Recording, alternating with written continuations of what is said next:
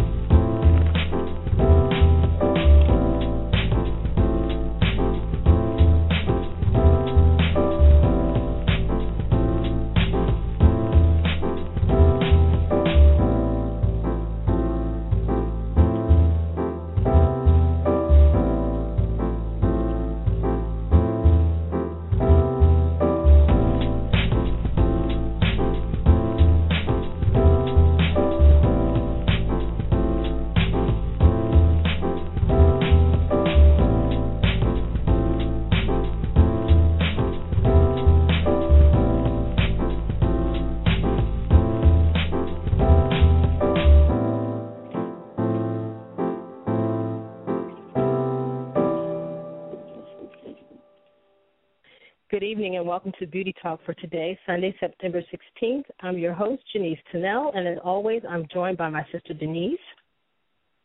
Hello.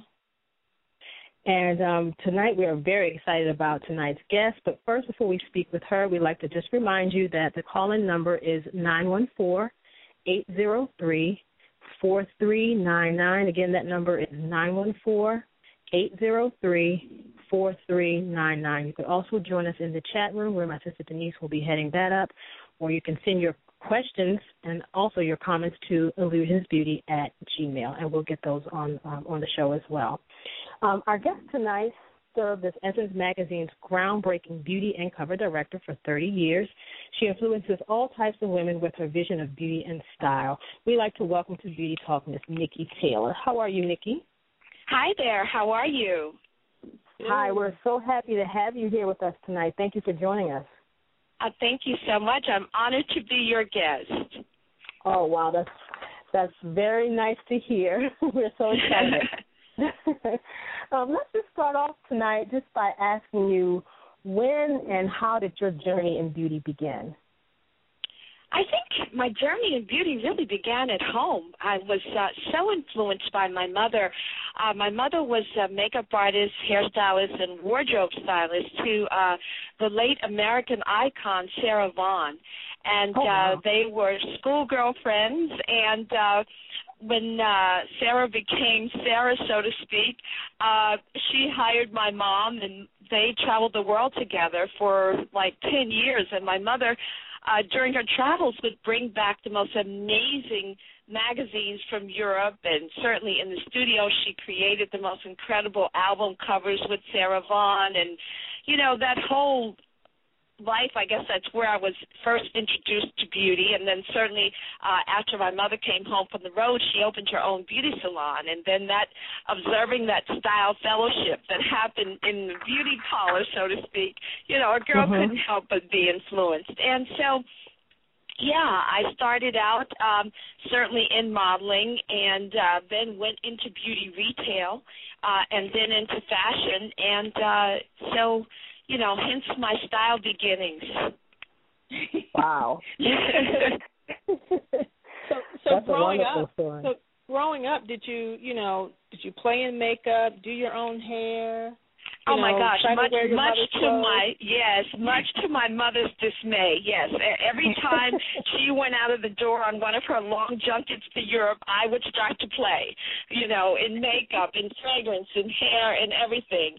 And you know, I'll tell you, to this day, one of the things that still fascinates me is that my mother could buy makeup in Europe that looked like us in terms of women of color, and yet it wasn't available on these shores. You know, that still fascinates me to this day. But, yeah, she would bring back the most amazing finds, and I was always getting into trouble because it was quite expensive, and I had a field day with myself and my dolls.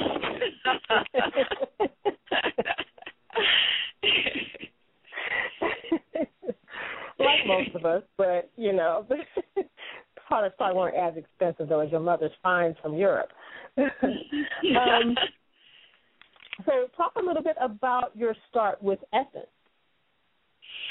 Well, I came to Essence in 1980, and the joke is that I was hired on the street, and we laugh about that to this day. But actually, then Associate Fashion Beauty Editor Sandra Martin told me about an opening at Essence, and I was certainly familiar with the Essence crew, both, certainly from my days as a model and certainly in my role on 7th Avenue with a little-known firm at the time known as Tahari Limited. And so I went in and interviewed for the position with Susan Taylor, and I was hired. The interesting thing, I started out in fashion in terms of with the Essence team, and at that time in 1980, African American women were entering the workforce in great number, but not getting the salaries of our Caucasian counterparts, if you will. And so Essence regularly featured fashion spreads at that time for women who sewed their own clothing. And using my background in both fashion and textiles and so forth, I would shop. One of my responsibilities was to shop the fabric market and the pattern houses and have them create clothing from the fabrics that I chose that women could create.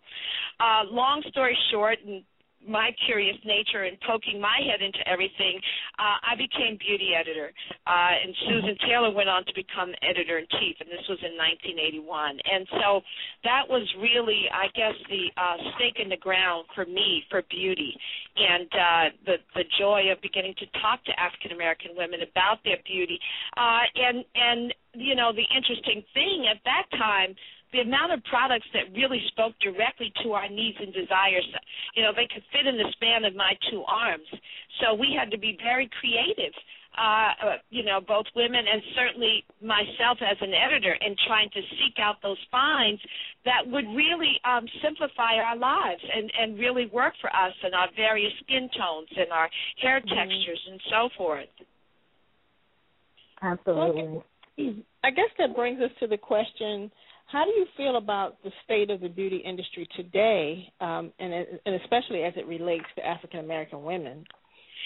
Well, I think cosmetic companies are calling us to play. I'm seeing far more pigment-rich hues and textures and the kinds of makeup that complements our skin tones because, we, particularly with those, what I call the next of skin products, we don't like artifice in terms of foundations and powders. When we want to play with color, we do want products that are pigment-rich. So I think technology has gotten a lot better, and it is calling us to express ourselves, if you will. I do think that there is huge room for foundations, that reach both the lighter spectrum of our hues as well as the deeper spectrum. I think there's certainly room for more target-specific products, better products, for us in terms of hair care. I mean, we are huge consumers of hair care, and it still pains me when I go into, mass stores, if you will, or drugstores, and I see what's known as the ethnic corner and how small it is in relationship to the dollars that we spend in our needs. And I think that's still what causes us to shop at beauty and barber supply stores alongside professionals because we want the best, we deserve the best, and we certainly deserve variety. Right. Absolutely. Absolutely. Let me just go back a little bit. What were your responsibilities at Essence as a beauty and cover editor? Well, as beauty and cover director, my responsibility was certainly to oversee the execution of the beauty pages in terms of the products that we talked about, the stories that we generated and delivered, the photography. So I was in the studio quite a bit, certainly writing quite a bit, assigning to my team quite a bit, forging out the latest information, attending press events, and, interviewing experts all the time for the next bit of news that would, inform our lives and inspire us as we celebrated our beauty. As a cover director, it was my role to certainly work with our creative director and the team to decide who was going to be on the Essence cover, to come up with the concept for how they were going to look and the story that was going to accompany that cover to hire the team that would execute the look that we were looking for, and then certainly to work with editing the film and, making sure that that cover really summed up the tone of the issue and celebrated not only who was on the cover, but, African American women or men everywhere. Now, I recently saw you on an episode of LA Hair. Yes. Yeah. What was your involvement in that shoot? It was really to direct a lookbook for fashion designer Kevin Hall. And certainly in working with Kim Kimble, the star of the show, who I had worked with on various shoots. Kim Kimble is hairstylist to Beyonce and Mary J. Blige and various women of note. To work with Kim Kimble to see that Kevin Hall look was captured, and also to see that it's really showcased what a phenomenal talent Kim Kimble is. So that was my role. I acted sort of like a creative director, if you will, on the show. Okay, gotcha. For that segment. Because you come across so many makeup artists, wardrobe stylists, hairstylists, you were very familiar with Kim Kimble's her work.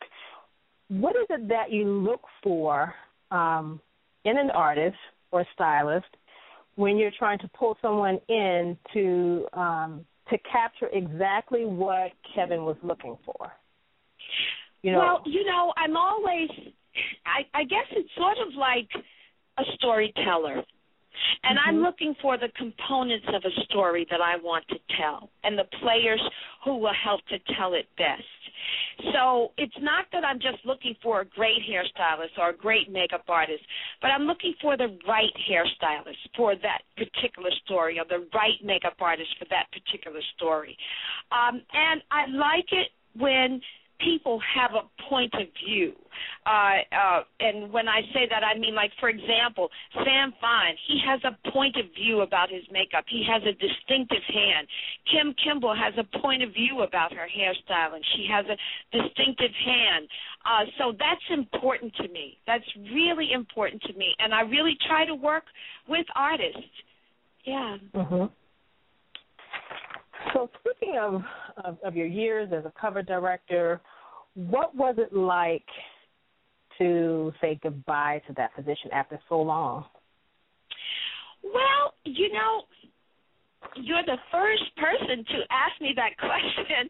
And, wow, that's something I haven't really pondered because I have always worked on behalf of black women. So whatever level that I go to, I'm usually looking at it is how many women can I touch in this next role?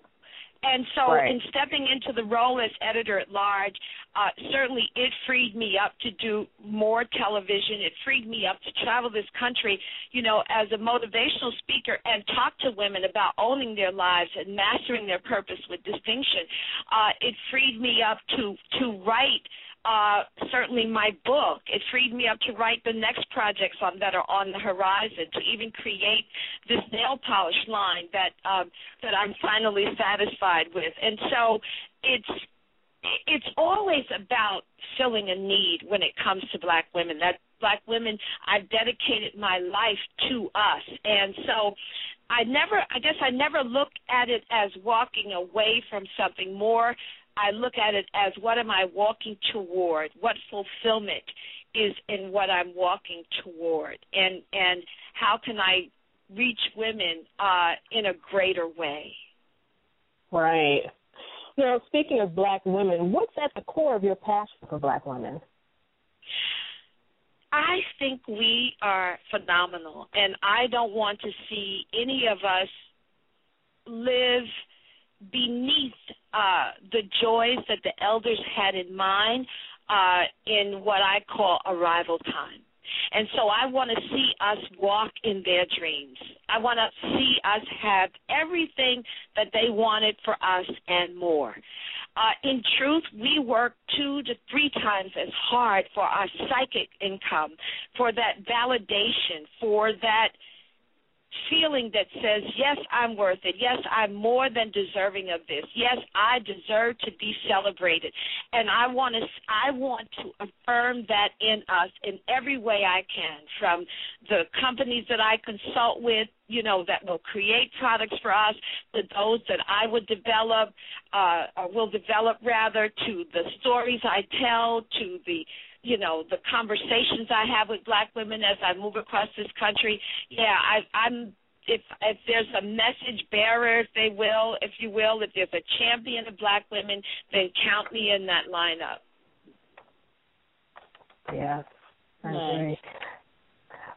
Just want to remind everyone that the call-in number for tonight is 914-803-4399, and if you have a question or comment, just press the option to speak with the host, and we'll get you on.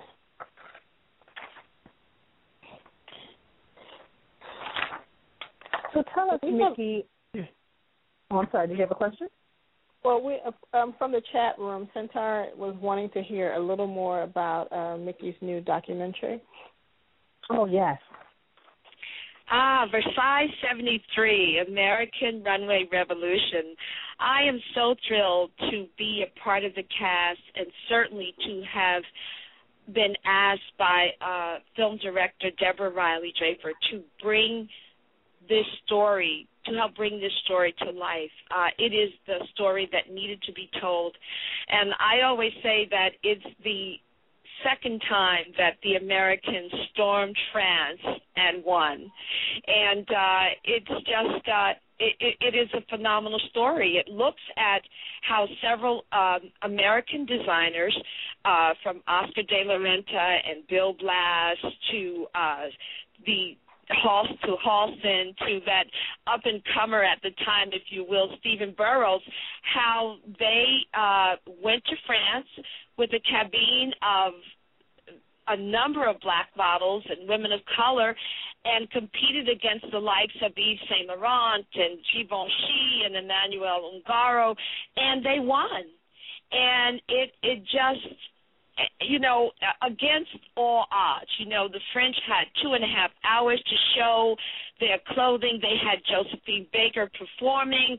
They had elaborate sets, and the American designers had amazing models, and Liza Minnelli, and women like Pat Cleveland and Billy Blair and Norma Jean Darden and Beth Ann Hardison, who walked with such sass that the French, they were showing to jet setters and millionaires and icons and the likes of Grace Kelly and so forth.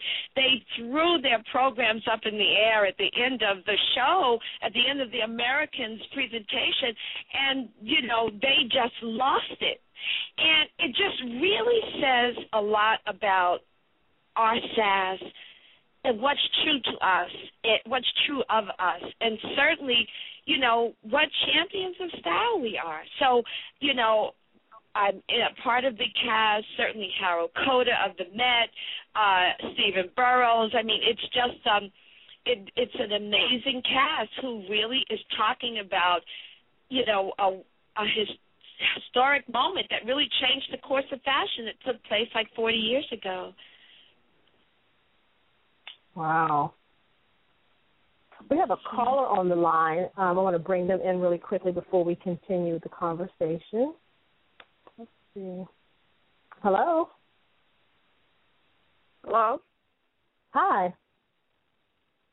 Hi, this is Viola. Hi, Viola. You can hear me? Hi, Viola. Hey. Yeah, I can hear you. Hi, Mikki. Hi there. I just want to give you so much love and respect, and you gave us 30 years of you, and you opened up doors for women like myself, and just want to thank you. You opened up so many opportunities for us, and I just want to thank you in your journey, and I just want to make a comment on when you made a comment on point of view and a style and a technique when one of the hosts were referring to makeup artists and hairstylists, and you said point of view, and I'm taking that really in, and I never thought of it that way. Because I'm working on the show, working on the show with Sam Fine, called Another Fine Day. So when you mentioned points of view, they just hit home. I was like, you know, the little things can make a big difference. That makes sense?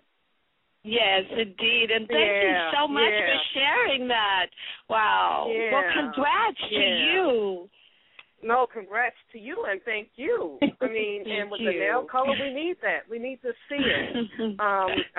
It's for the other generation, so we really do. We really need to see it. We need to hear it. And I'm just ready for you to do a tour. Oh, thank you so much. Yeah, it's a need for it. It's a need for the class for you as well, and it's inspiring. So, you know, so much is going on in Chicago, and for Denise and Janice to bring this to us, it means a lot to women like myself. So I want to thank them as well. Oh, you're welcome. Thank you. Thank you so much. Great talking to you. Likewise. Bye-bye. Thank you, Viola.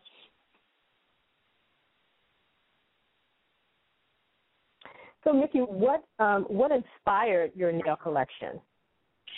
Well, you know, the line is billed as a line of directional nudes for women with discerning taste.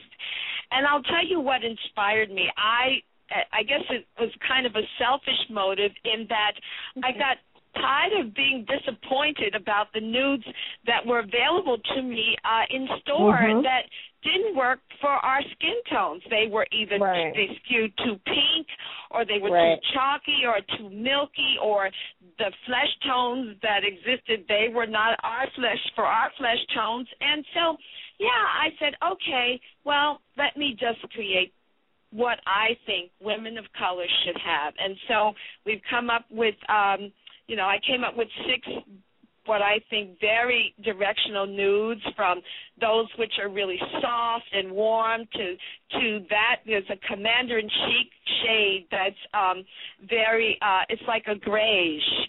And so, in fact, I was very excited to see the First Lady in gray when, speaking at the Democratic convention. But, the line is called the Forever Nude Collection by Mikki Taylor. And so we're hoping to bring it to retail by the end of the year. Oh, great. So when they're ready, or will you be selling them online before bringing them to retail, or will you just wait until you bring them to retail?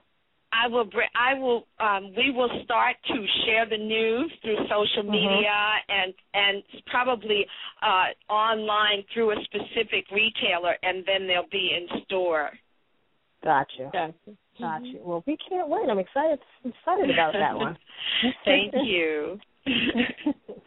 Why do you think, speaking of that, because I hear exactly what you're saying about the different nude shades, why do you think,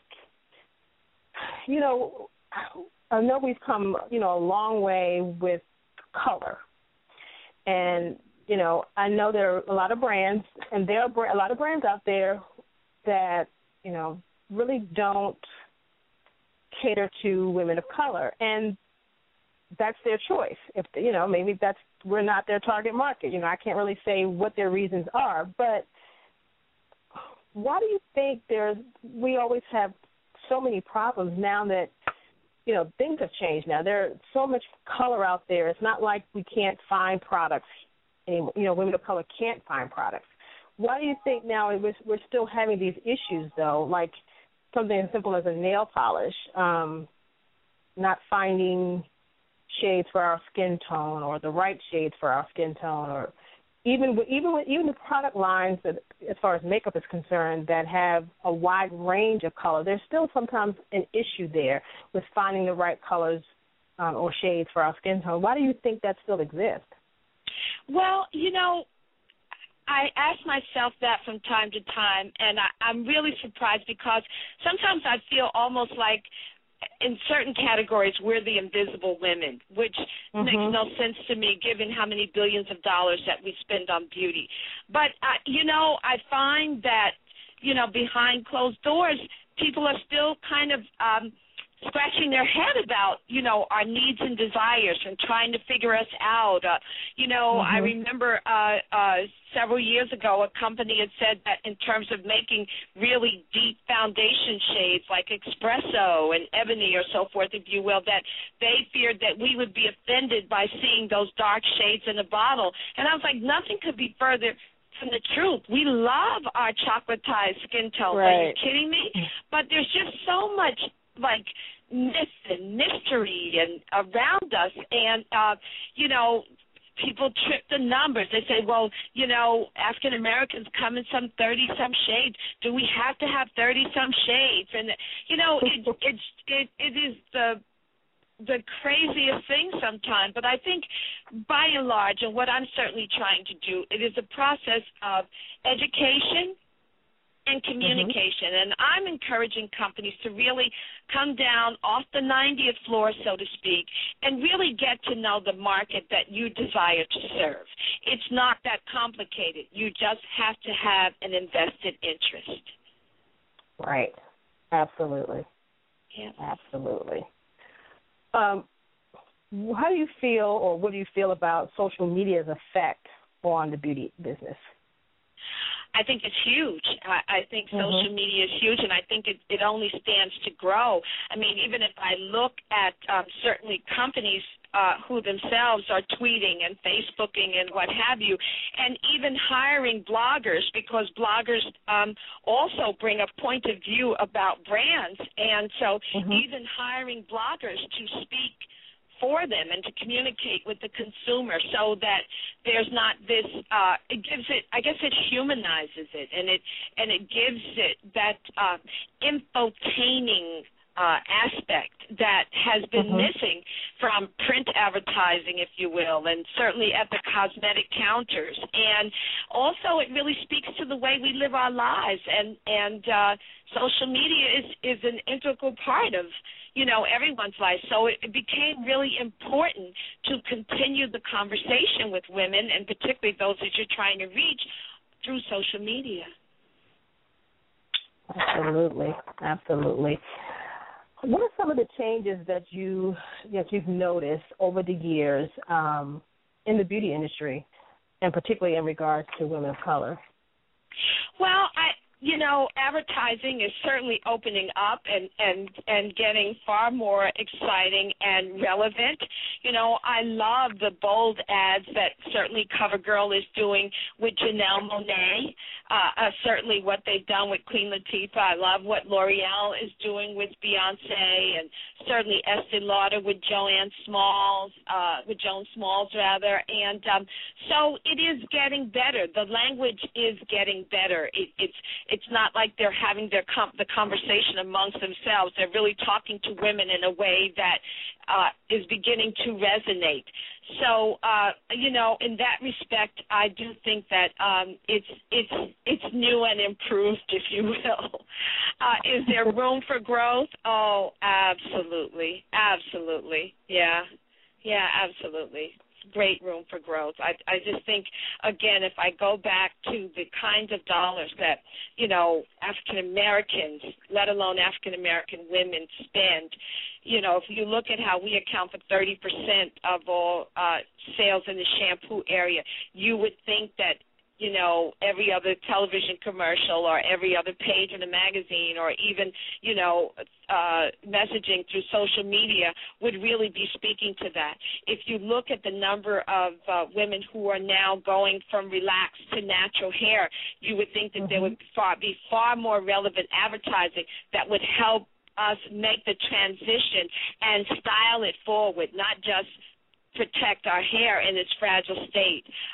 If you look at the makeup category, there are still, it's disappointing for a woman to go to purchase makeup or look to purchase makeup and not be able to get the same shade of her foundation in different formulas. Maybe she doesn't want to wear cream makeup. Maybe she's not that person. Maybe she just wants a tinted moisturizer that looks like her, only better. So you know, and not only does she want that, she wants to see companies build equity, like sell it to her, go after her in advertising, hold up images that look just like her or like someone who could at least live next door to her. So I think that, you know, there's still a great road ahead, and hoping that companies will take that path. Yes, absolutely. Absolutely. So again, for those of you who are listening to the show, if you have questions, you can join the conversation by calling 914-803-4399. Again, it's 914-803-4399, and just press the option to speak with the host. Now, there's an interesting conversation going on in the chat room, and it's about skincare. And, you know, with black women in skincare, you know, most people feel that we're still, you know, behind in matters of skincare, and we're not really looking to educate ourselves on skincare than how black women need to be educated more on skincare. What are your thoughts on that, Mikki? Like, what have you seen as you come across different women? Do you feel like we need more education where that's concerned, or do you feel like we're trying to get there? What I think that the challenge is there's a trust factor.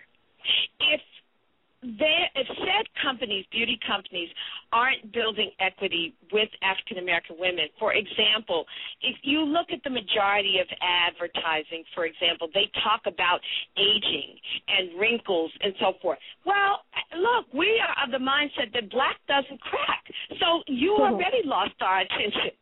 But if you talk to me more directly, and a plethora of companies, not just the Ambies of the world and the Cliniques of the world, if you talk to me about the things that concern me, such as hyperpigmentation, if you talk to me about lack of radiance, something that, you know, as an African-American woman I'm interested in, if you tell me how to keep my skin smooth and flawless, or to defy the aging characteristics of my brown skin, not Caucasian skin, then I'm going to listen. Then I'm going to show an interest. But until that happens, and happens in a clear and great way, no, it is going to seem that way. And it's not that we're not savvy. We're using sun protection on a daily basis. It's not that we don't care. 81% of African American women state that moisturizing is a key term that increases their interest. Imagine how motivated they would be if you talk to them about the other things that concern them. If you look at the number of African-American women who are post-35, who are experiencing acne for the first time in their lives, and not only are they challenged by acne and their self-esteem is challenged by this acne, but they can't use products that are aimed at teenagers. So where are the product lines that are aimed directly at them, that take into account that they can't use harsh products on their skin because of the melanin factor in their skin, and they will be left with dark marks? You know, so it is really it's just time for companies to be clear about us, because we're clear about them and where they're coming up short.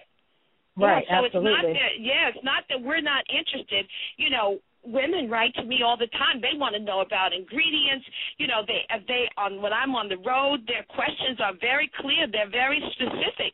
But, you know, you first of all have to, again, build equity. You have to be the brand that they trust, and you certainly have to show a sincere interest. Absolutely. Yeah. Absolutely. How do you believe Hollywood defines beauty, Mikki? Well, for women in the general market, it does define beauty quite heavily. I think it presents a challenge to women in the general market. For African American women, it doesn't define beauty.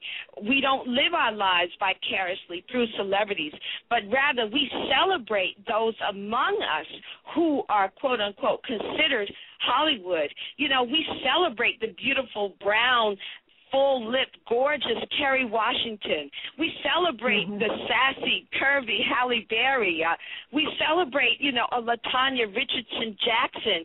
So it's different for us.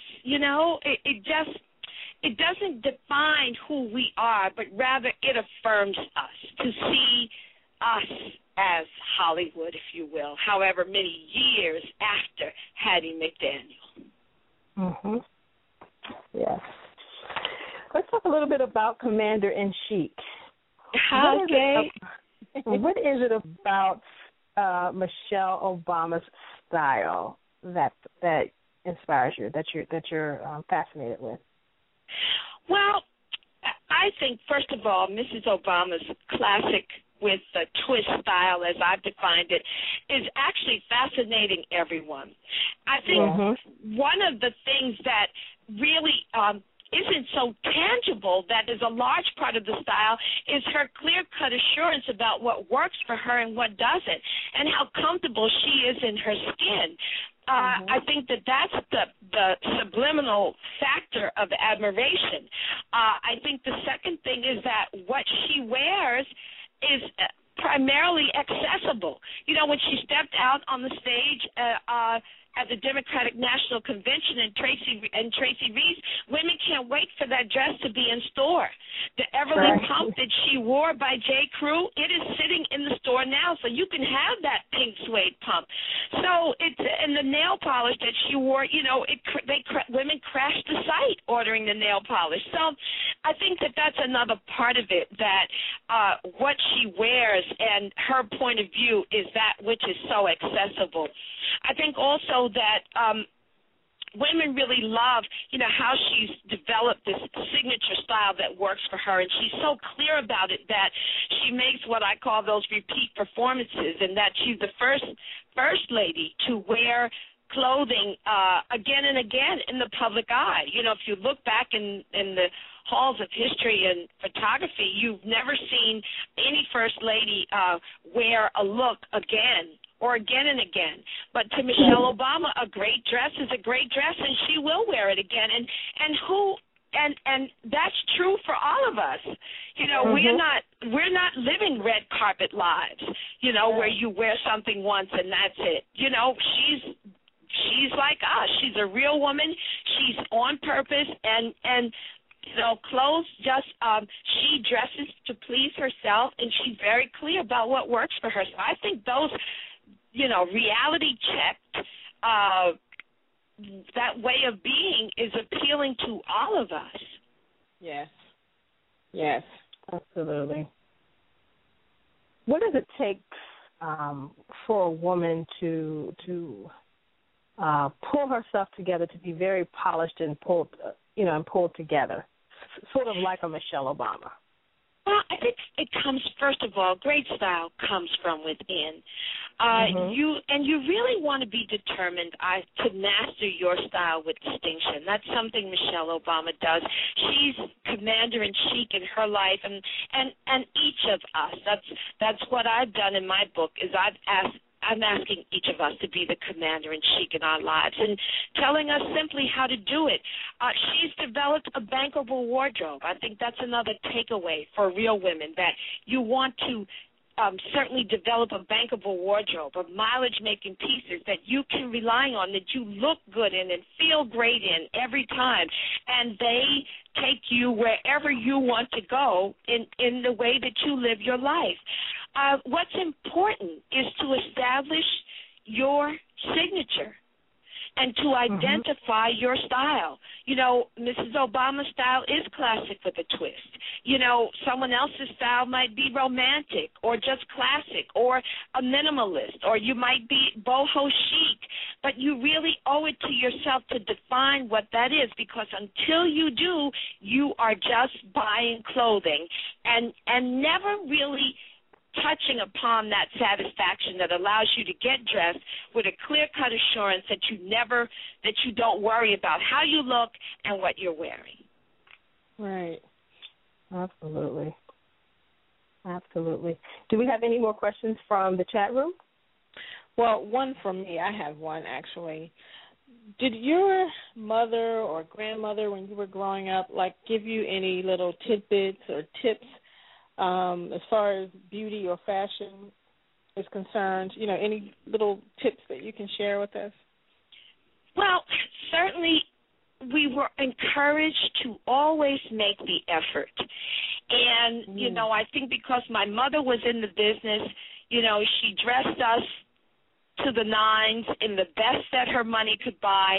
There was always a sense of occasion, so we not only got dressed for church and, you know, kept our clothing in pristine order and laid them out the night before, but we got dressed for any and every occasion. We had to bring a certain sense of decorum to school, even though we wore uniforms. Our shoes had to be shined. Our, you know, so it established a sense of purpose.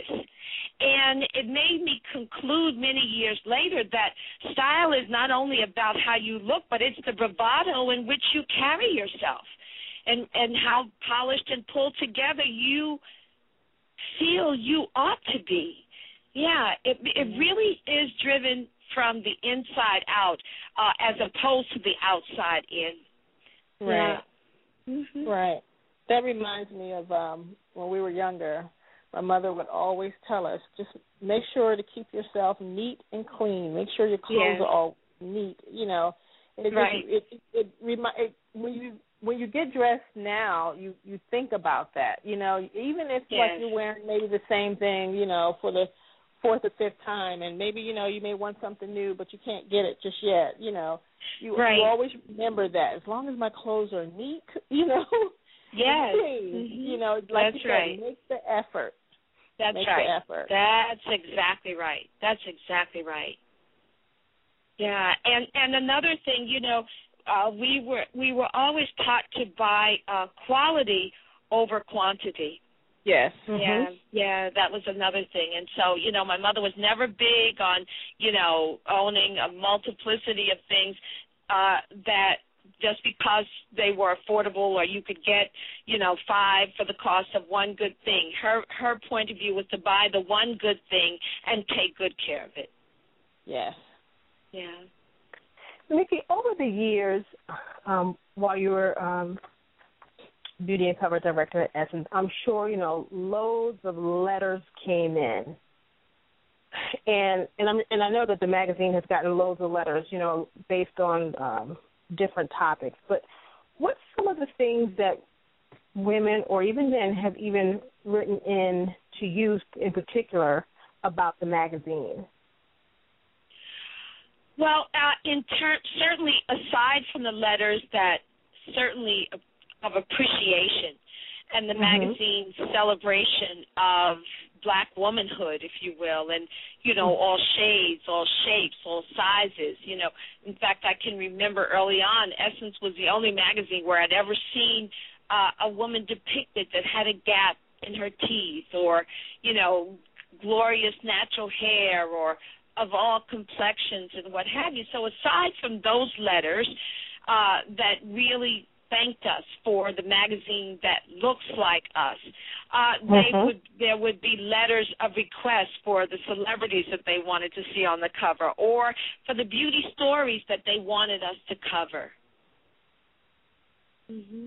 Nice. And how do you believe the readers or even some critics out there, how do you believe they compared Essence magazine to other well-known magazines that may have not have been black magazines?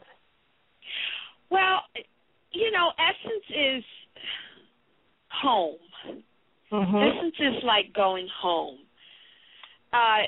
Other magazines, like if I look at it through a traveler's lens, other magazines are like going to other great countries, but there's no place like home. Right. And home is where you find yourself. And home is a lot of times where you discovered who you are. And, you know, that's why the slogan we have at Essence, it's where black women come first. And so there is nothing that could replace Essence in black women's lives. I mean, in fact, you know, we've done studies on this that show that, you know, Essence Essence readers spend more time with Essence magazine than they do with any other magazine, and I think that's because it's not that it's just a great read or you want to see what the makeup is like or the fashion. I mean, Essence talks to Black women about every aspect of their lives, and so that's what makes it a keeper. In fact, when you talk to a lot of our readers, they can tell you that, when they started reading Essence and how they have every magazine from that point on. Yeah. Mm-hmm. Wow. How do you believe the magazine, or what kind of changes have the magazine made over the years since you were actively working with the magazine? Sharing more information. Every micro space in the magazine is share some sort of information. And certainly, we work hand in hand with Essence.com. So it's really, our mission in the beginning was to inform, inspire, and simplify the lives of Black women, and certainly we're doing that now to a far greater degree in the kinds of information that we're sharing, and not only sharing through the magazine itself, but certainly through Essence.com and our social media platforms. Now, there was a magazine, and I can't remember the name, and it wasn't around long, but I thought that it was associated with Essence. And I probably shouldn't have brought it up because I can't remember the name. Oh, wow, and it was, okay, well, that was a flop. I cannot remember. Are you speaking of Suede? Suede, yes, and it was something with an S. Mm-hmm. And now, am I correct when I say that was affiliated with Essence? Yes, it was. Mm-hmm. Okay. Yes. Okay. Yes. Mm-hmm. And I really liked that magazine. It wasn't around long, but I really enjoyed it. Were they going after a younger audience? It's been such a long time since we debuted Suede, but in part a younger audience, a different point of view, if you will. Mm-hmm. Yes. Mm-hmm. Absolutely. Okay. Absolutely. It had a lot of street style in it. It had a lot of new innovators, and so yes, it was skewed somewhat younger and had a slightly different point of view than Essence. Yes. Mm-hmm. Yeah, and I'm pretty sure it probably would have still had a lot of Essence followers. Even though the age difference was a little different. Mm-hmm. Yeah, but I really enjoyed it for the few issues I had. I really enjoyed it. Mhm. Nice. Is there anything that you want to say to Black women that you really haven't over the years?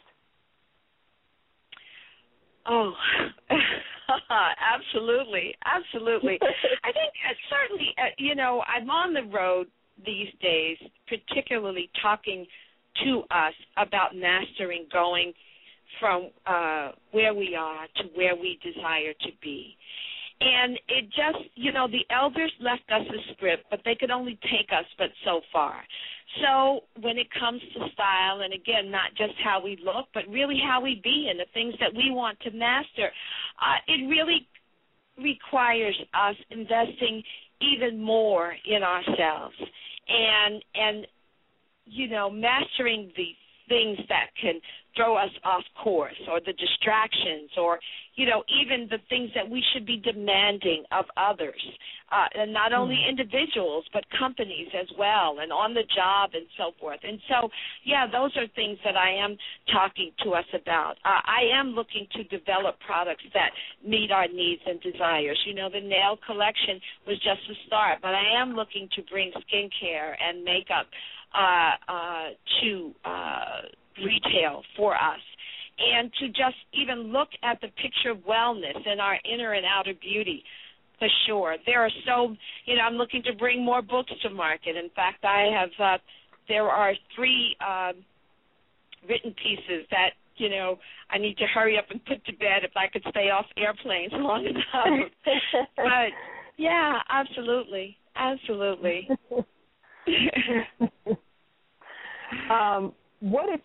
like your one biggest piece of beauty advice that you would share?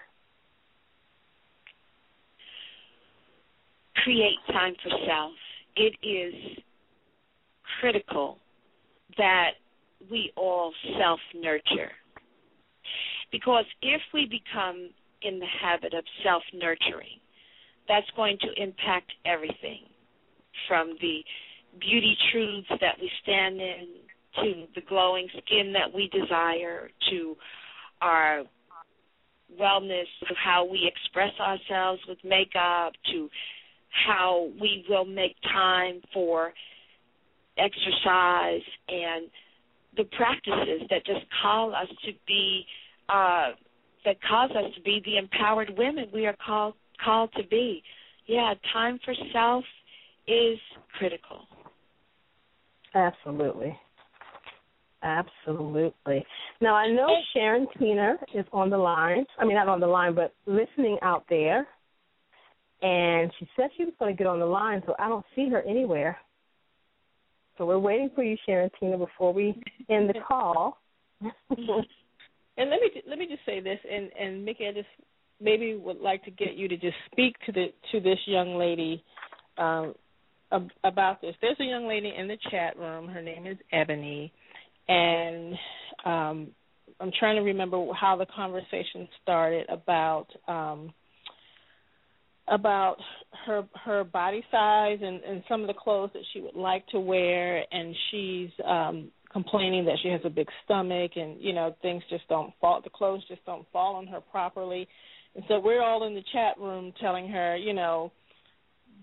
stop looking at other people and what they're wearing, and just find what works for her. And somebody suggested, going to a seamstress or tailor and just finding clothes that work for her body type, and we're telling her to stop making excuses and just work on the shape of her her body shape, and if she has to change her diet, then change her diet. But can you speak to her for a few seconds about this whole thing about, I guess, like image and wanting to we were talking, somebody was mentioning the jet beauty and how we all can't be a jet beauty, and I just feel like she needs some encouraging words. Can you share something with her? Sure. The first thing I want to say, there is a section in my book, and it's called Taking Stock, How to Make That All-Important Nude Assessment. And being confident in your body requires both honesty and appreciation. And you shouldn't have one without the other. So if I always say, get naked in that mirror, and if you have any insecurities about any areas, ask yourself why. Analyze what it would take to make improvements and become comfortable in your own skin. You have to accept the wondrous vessel that you've been given by your Creator, while at the same time being a good steward over it. So it's not about comparing yourself to anyone, because if the Creator thought enough to make you, and only you, there's not another you in this entire universe. You are His unique, divine original. Then you can't have stress or disappointment over His creation. You have to recognize that you are more than a dress size or any other measurement that doesn't take into account your greatness in the eyes of God who made you in His image. And I think if we begin to appraise our bodies from that perspective, we're going to have a new internal conversation. Now, in terms of belly fat, if you will, we know that belly fat is controlled by two things, diet and stress. Yes. So at the table, we have to reduce the offenders. We have to cut out the offenders, like white sugar, wheat. Studies are saying to us that wheat creates belly fat. We do have to eat a lean, more green, clean diet and flush our systems with lots of water and not the beverages like caffeinated beverages and sodas and juices and things that take more than they give. In terms of stress, we do have to process stress instead of allowing it to process us, because in women's bodies there's a hormone known as cortisol, and cortisol creates belly fat. And so now the more she stresses about belly fat, the more belly fat she's going to have, because she's increasing that hormone.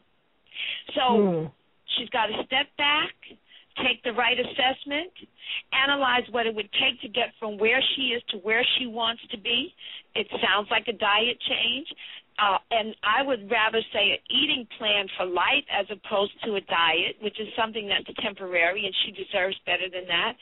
It sounds like exercise has to be brought into the picture. Yes, you were wise to advise her to get a great tailor or a seamstress, because very few women can buy clothing off the rack and have it fit perfectly. So it's better for her to buy the size too big and have it tailored so that it fits properly, and she's not stressing about how things fit. And certainly to even appreciate the dollars that she spends, don't shop in places where she's not affirmed. Exactly. That's right. Yeah. Exactly. And that thing about standing in the mirror and making that assessment is so true, because it's something that I did for the first time probably maybe 6 months ago. I would just stand in the mirror naked, and I would just look at myself until I actually accepted what I saw. And then I said, not bad. You know, some days you just have to have those moments where you look in the mirror and say, oh, not bad for a certain age. Right. You know? And you have to keep it moving. We cannot afford to be paralyzed by things that we can control, nor things that we cannot control. Right. That's right. Absolutely. Right. Well, I want to bring on 2 quick callers before we let you go, Mikki, so hold on. Okay. Okay. Sharantine, I'm going to get to you. I see that you're on the line. Hold on for me. And we're enjoying this, by the way, and the chat room's really enjoying it. Oh, fantastic. Hello. Hello. Hi. Yes. Hi. It's actually Ebony from the chat room. Hi, Ebony. Okay. This is the young lady. This is the young lady I'm talking about. Call in. I know I put you on the spot, but I had to. We were talking about how everyone loves to get dressed, and I said, well, that's not so much of a favorite thing for me to do. Right, right. Yeah, because I did. Just recently I had like a transitional period in my life where I kind of looked at myself and said, oh, boy, I really can't stand the way I look. I'm in the beauty industry, and so a lot of people, they judge you based on your appearance. You know what I mean? And I felt like I kind of just like let my health, my skin was looking really horrible. I kind of let all that fall by the wayside because I had this attitude where, I'm beautiful, I'm this and I'm that, and at that point I did accept myself. But the fact of the matter is I didn't look well, and I wasn't very healthy, and it was starting to manifest through my skin. And so I had to look at myself, and I realized that when I looked at myself, I really only looked from maybe my face up. I never really looked at my body, because when I would look at pictures, I'm like, well, this doesn't look like me. Who is that? That's not who I am, because in my mind, I'm still this, slim girl without this belly. But I had like a reality check just recently, because every store I went in, I couldn't like get into anything. So I started CrossFitting, and which I love, by the way, and I think Michelle Obama also CrossFit. But and then I had to like change my diet, which honestly I really didn't know much about the foods that I was eating, like what foods are inflammatory foods and what foods cause certain disorders, so to speak. So this is like a learning process, because, growing up in a Southern African-American home, it's kind of like the health being health conscious wasn't like in the forefront. You know what I mean? Everybody get together, they have these huge meals, and they eat. And that's kind of, I had to, like, you know, learn how to not eat big portions and pick the right foods and stuff, you know. So that's kind of like where I'm at, you know, at this point where I'm trying to work towards getting to where I can look at myself and say, I actually look good. I like what I'm looking at, you know. Mm-hmm. Great. That's great. It sounds like a step in the right direction. And just remember that mastering your health and wellness is, again, it's about appraising your vessel from an informed perspective. And like you said, you're exercising smart options now, and that's going to move you from where you are to where you want to be. And as far as other opinions, you know, don't stand in judgment of others. Be determined to have your own last word. Right. That's what's important. That's a good point. Right. Thank you so much for that, Ebony, for joining. Yes, Ebony, thank you. Yes. Thank you. I'd like to continue listening if you guys don't mind. Oh, sure. No, not a problem. Thanks. Not a problem. And I'm going to bring Sharon Tina in really quickly. Hi. Hi, hey, everyone. Hi, Sharon Tina. Hi, Miss Mikki. How are you? I'm fine, and you? Great. So I just called to say thank you for bringing Versailles 73 to Philly.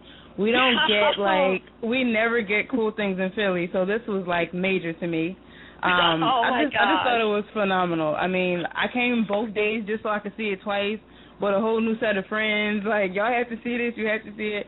So I just thought it was phenomenal and definitely a story that needed to be told, and I hope that everyone on the line gets a chance to see it because it's a great story and a part of our history.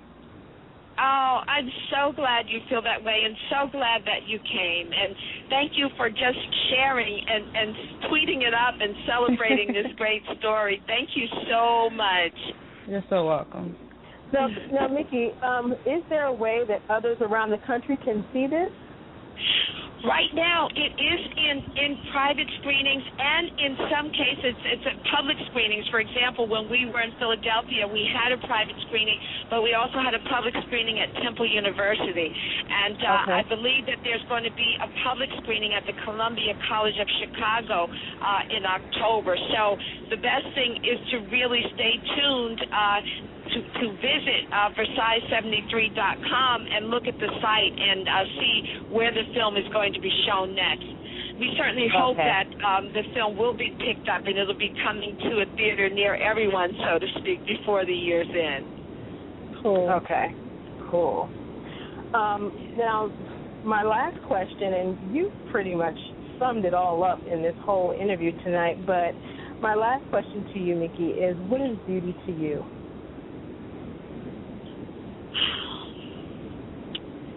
Beauty is really owning the truth of who you are. It is mastering your style and your purpose with distinction.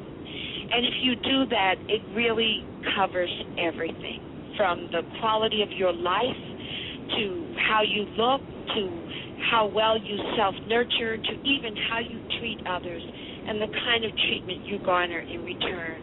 And if you do that, you're certainly going to leave the world a more beautiful place. Amen to that. Thank you so much for joining us tonight. We really do appreciate you. Well, thank you. I enjoyed every minute of it. It was just fantastic. Just fantastic. Thank you so much. And we'll be looking out for this new collection of polishes and just looking forward to all the books that you're going to be writing and all that stuff. We're going to be following you and just looking to see what's new with you. And we're just so appreciative of you coming on with us tonight. We thank you so much. A big thank you to Joseph for his help with this tonight.